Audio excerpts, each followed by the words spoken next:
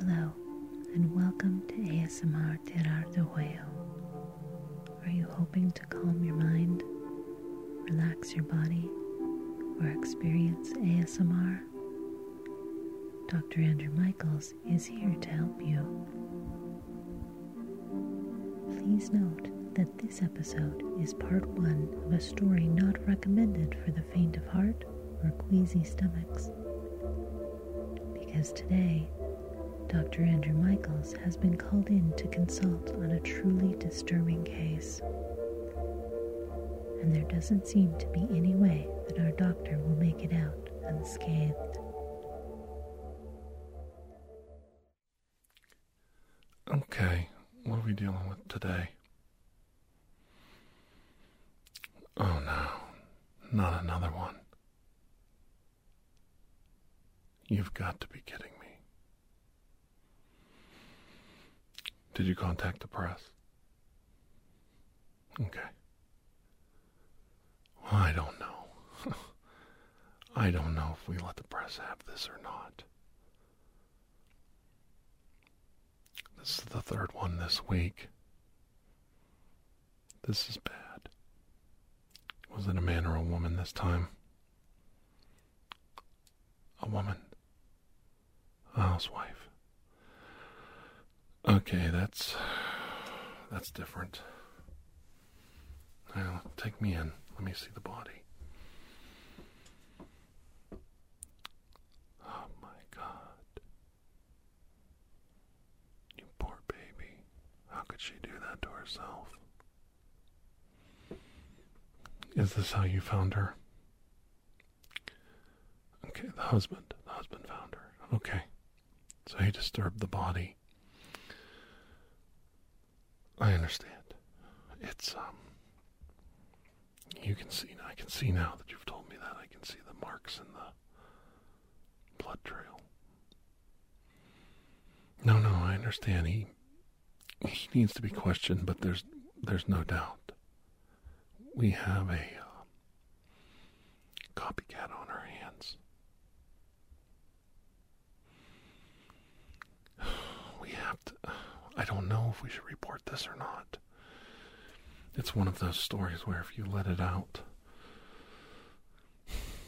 the cat is out of the bag, as they say. There's no putting that genie back in the bottle. I'm whispering because I don't know what to tell everyone. I don't know what to say. I have never dealt with anything like this before. I see she used the same method. You don't understand it? Well, it's really simple. She gets a broom handle and a spool of fishing string. She attaches these fish hooks you see right here, one at a time, to a length of fishing string. She then dips them in oil so they slide down her throat more gently. And one at a time, she swallows the fish hooks down into her stomach. They travel gingerly, at best, down her throat and into her stomach cavity. One at a time, she ties off the fish hooks, dips them in oil, places them on her tongue, and swallows them one by one. She stands up once she has put many into her stomach and checks the length a fishing line. Not all the lengths are the same. So she takes a pair of scissors and cuts them so that they are all of equal length. Then she takes a broken broom handle and one by one ties every single string to the broom handle.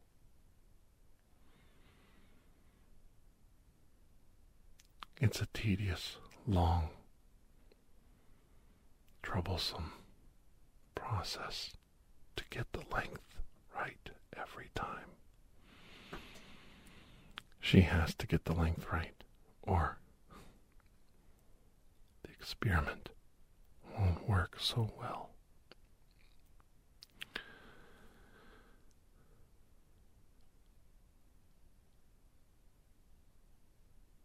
She winds up the broom handle until she has to bend over for it to touch the ground. She places her feet on either side of the fishing strings that are tied tightly and wrapped around the fishing pole. The broom handle has now become a fishing pole of sorts, and her own weight presses the broom handle tightly to the ground. She is bent over, not quite in position. She removes her feet and rolls it one more time to get the proper tight tautness on the fishing lines. By this time, her stomach has been churning, tasting the oils, the metals of the fish hooks deep inside her belly, moving them around into random places as they slowly grab onto the cell walls of her stomach lining. Some already cutting into her abdomen from all the movement of the fishing lines outside her body. It's quite an arduous process to go through, and it's troubling what happens next. As you could see, she places her feet once more on either side of the broom handle. All of the fishing lines tight and taut, of the same length, ready to set the hook. You may not know fishing, but you jerk the rod to set the hook.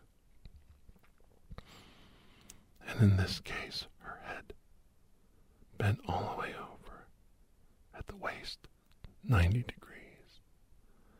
All she has to do with either foot on either side of the broom handle is in one solid, fast motion stand up. And she stood up, and she set the hooks deep inside her body.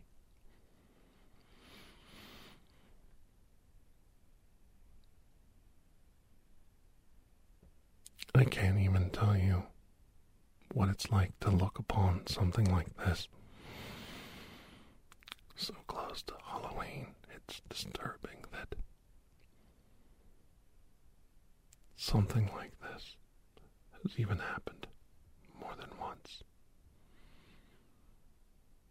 Not twice, but 3 times, and 3 times with 3 different people, totally not connected, random victims.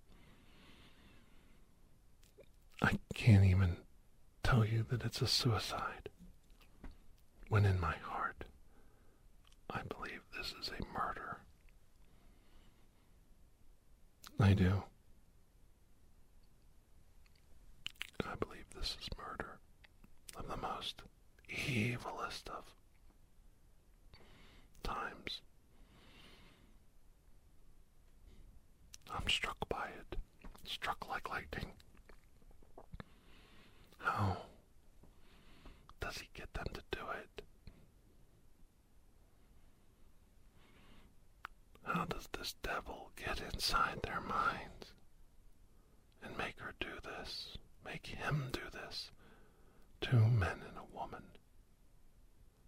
Who is next? It's almost like a plague, like a disease upon the people. Like they have no control to stop themselves. I can't comprehend what it would take to do something like this to yourself. It's beyond my understanding. I can understand one person finding a unique way to end their life, but 3 doing it exactly the same way. Look at the way she wrapped the strings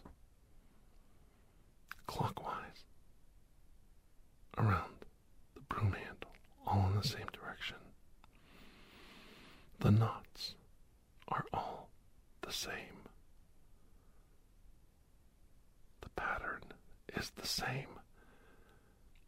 And an accurate count of those fishing lines will show they use the exact same amount. 1 hook tied off to the string at a time, dipped onto a plate of oil, 1 at a time, laid upon their tongue and slipped down their throat. 1, 2, 3, 4, 5, 6, 7, 8, 9, 10, and it goes on, and it goes on, and it goes on. How do you do this to yourself? Look at her. She was a beautiful woman. Look at this house. Her husband, an accomplished and professional man. She wanted for nothing here. They had means.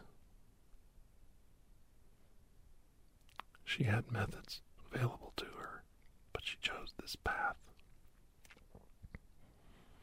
I'm hearing now that she was a kind woman, just like the other 2 victims. A selfless person. Not an evil bone in their body. So where does this start and where does it come from? This evil that has entered into my world. I'm willing to take your suggestions on how we should proceed. This is beyond my understanding and my scope of training. You do understand how she died. You do. She collapsed from the pain onto her back, lying there writhing in pain, twitching, convulsing. The blood from her stomach, the blood from her throat, the lines tangling up inside her esophagus. She began to choke to death.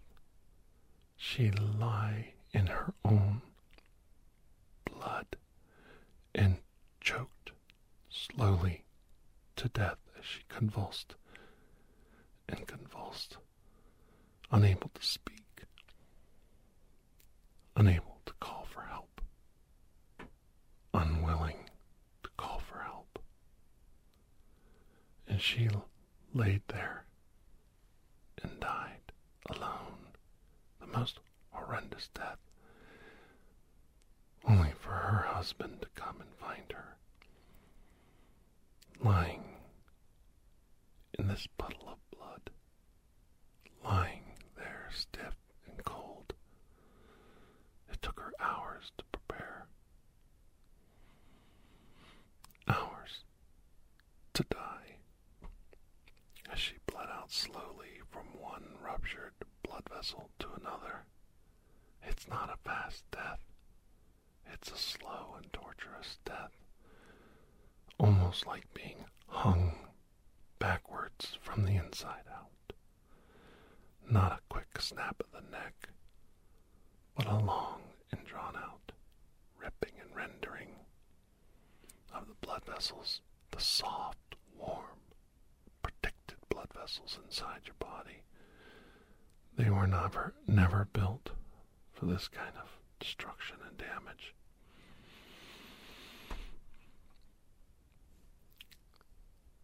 I know this is disturbing, and I know this may not be what you were looking for today when you came to this crime scene with me, but we are challenged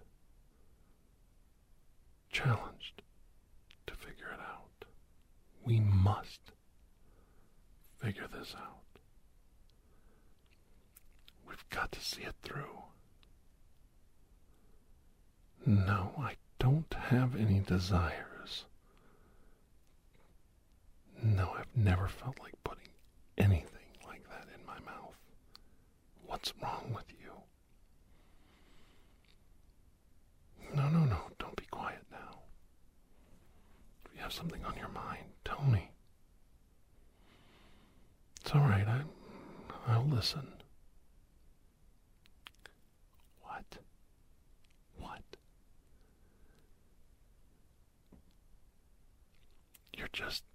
You're just in shock.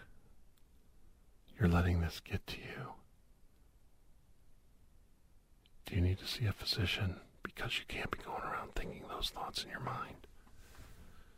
For all I know, this is how the killer spreads this disease. How long have you had these feelings? These desires? No, it wouldn't feel good. No, it wouldn't let anything out. I'm glad you told me. We've got to get you some help right away. You're looking right at her, and you think this is an envious position to be in for her. I'd like you to hand me over your weapon and your badge right now. Now just hold still. Don't get scared. Officer, come here. No. You're all right. I'd like you to take Officer Brown and put him in the back of your cruiser. Okay. Now just stay there with him. I'll be out in a little bit to see you. Okay? Once I'm done in here. Just relax. You're not in custody. We're just going to take you down to the station for some questions. Maybe you're a little overly tired. You just need to relax. Go back there and sit down. And you'll feel better, okay? Officer, what are you doing? Why are you putting those in your pocket? That's evidence. Please put that package of fishhooks back on the table where you found them. You're not even using gloved hands. What's wrong with all of you? Why are you looking at me this way? Where is he taking Officer Brown? Where do you men think you're going? We're at a crime scene here. We have a duty. We have to do our due diligence. Where do you men think you're leaving? Where are you going? Bring those hooks back, officer, right now. Hand them to me. Hand them to me now.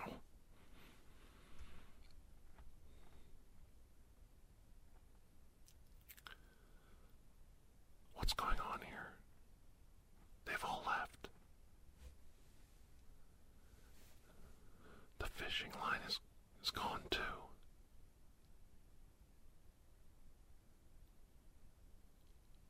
What is happening to my world? What is happening to my men? I don't have their thoughts in my mind. I'm repulsed by all this. I sit and I stare at the victim's husband as he shakes his head.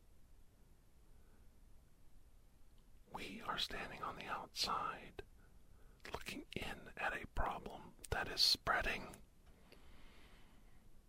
This is spreading like a virus.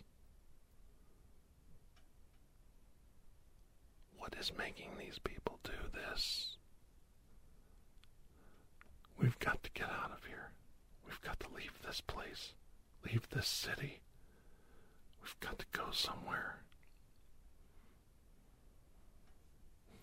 Are you able to drive? Good.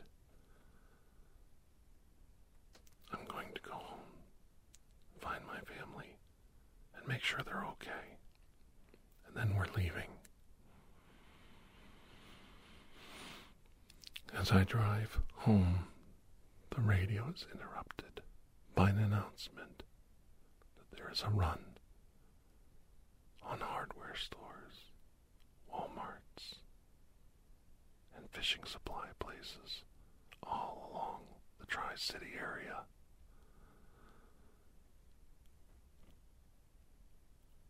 It's spreading beyond the borders of my town, past the borders of this city. I might be too late to solve this crime. A curse upon the land on Halloween, a curse brought on by a demon, by a criminal, by a mastermind much stronger than myself. I fear for my community. I fear for my family as I pull into the driveway and I walk up to the door. I slowly slide my key into the lock and feel the deadbolt slide back. They're not home. I push open the door, and the door hits something. It's my son. My son lying behind the door. A bundle of fishing line wrapped around a broken broom handle lying near his feet. I catch my breath. I step over him and search. My house is empty. My wife and my daughter are gone. I try to control my breathing, try to control my fear, try to control all of these things. I reach over and I actually pinch myself. I pinch myself hard, slap myself, hoping it's a dream, hoping I'm in a nightmare, that this isn't happening. As I hear the gurgled screams down the street, my neighbors stumbling from their houses, the fishing line and the rod bumbling, tripping them up as they fall and collapse in the yards around my neighborhood. They're all doing it. They're all falling victim to this crime. They're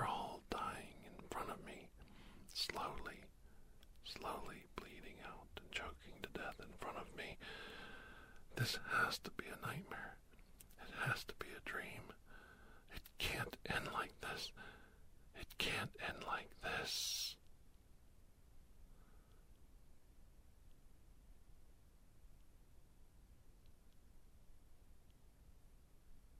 I awakened. My breathing very labored.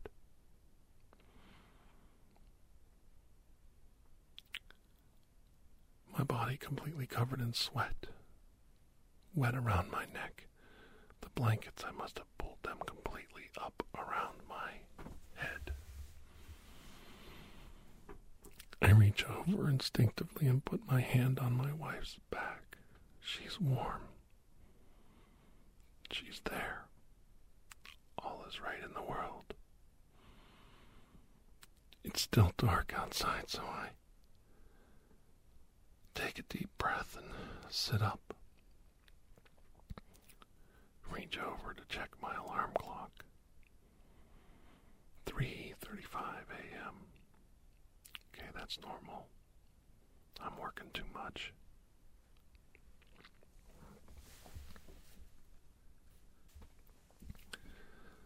I pick up my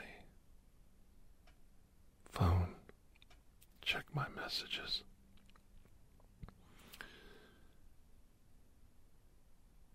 It seems I have a voicemail.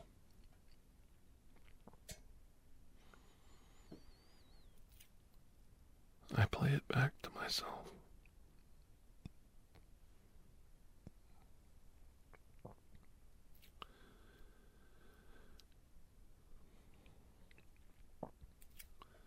It's my wife, and she says, "I'm sorry, honey, but I can't go on. I want you to know I've always loved you."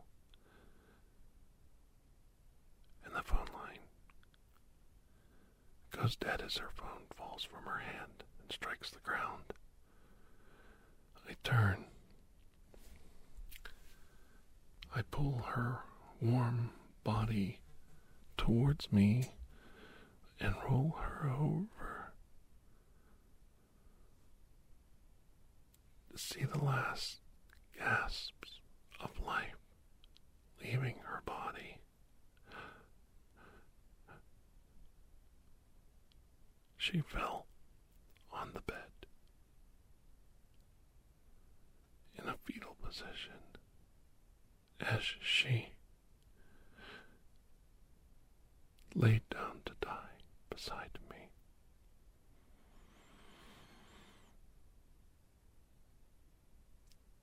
My work clothes still on. I must have passed out from shock. I must have fallen asleep. I failed her. I failed them all. And I'm alone now.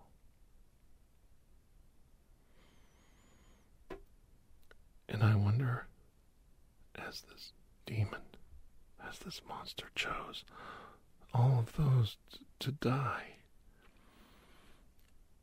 as the tears well up inside my eyes, as my hands hold my mouth from crying out loud in fear of being discovered,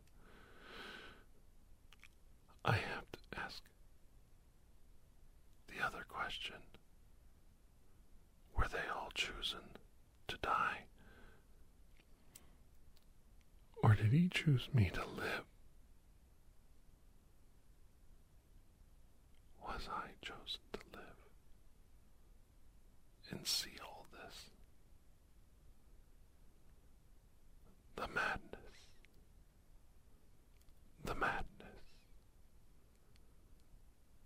I slip into the madness of it all.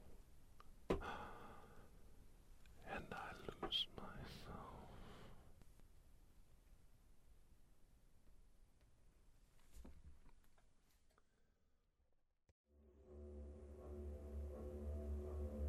Thank you for joining us for ASMR Tirar de Cuello. Please take a moment to rate and review this podcast. If you are interested in additional ASMR content, you may view our library of videos at youtube.com/Tirar de Juego. The theme song, Atlantis, is by Jason Shaw of Audionautics.com and is used by permission. Correspondence, including questions or requests, may be sent to tirardejuego@gmail.com. On behalf of Dr. Andrew Michaels, thank you.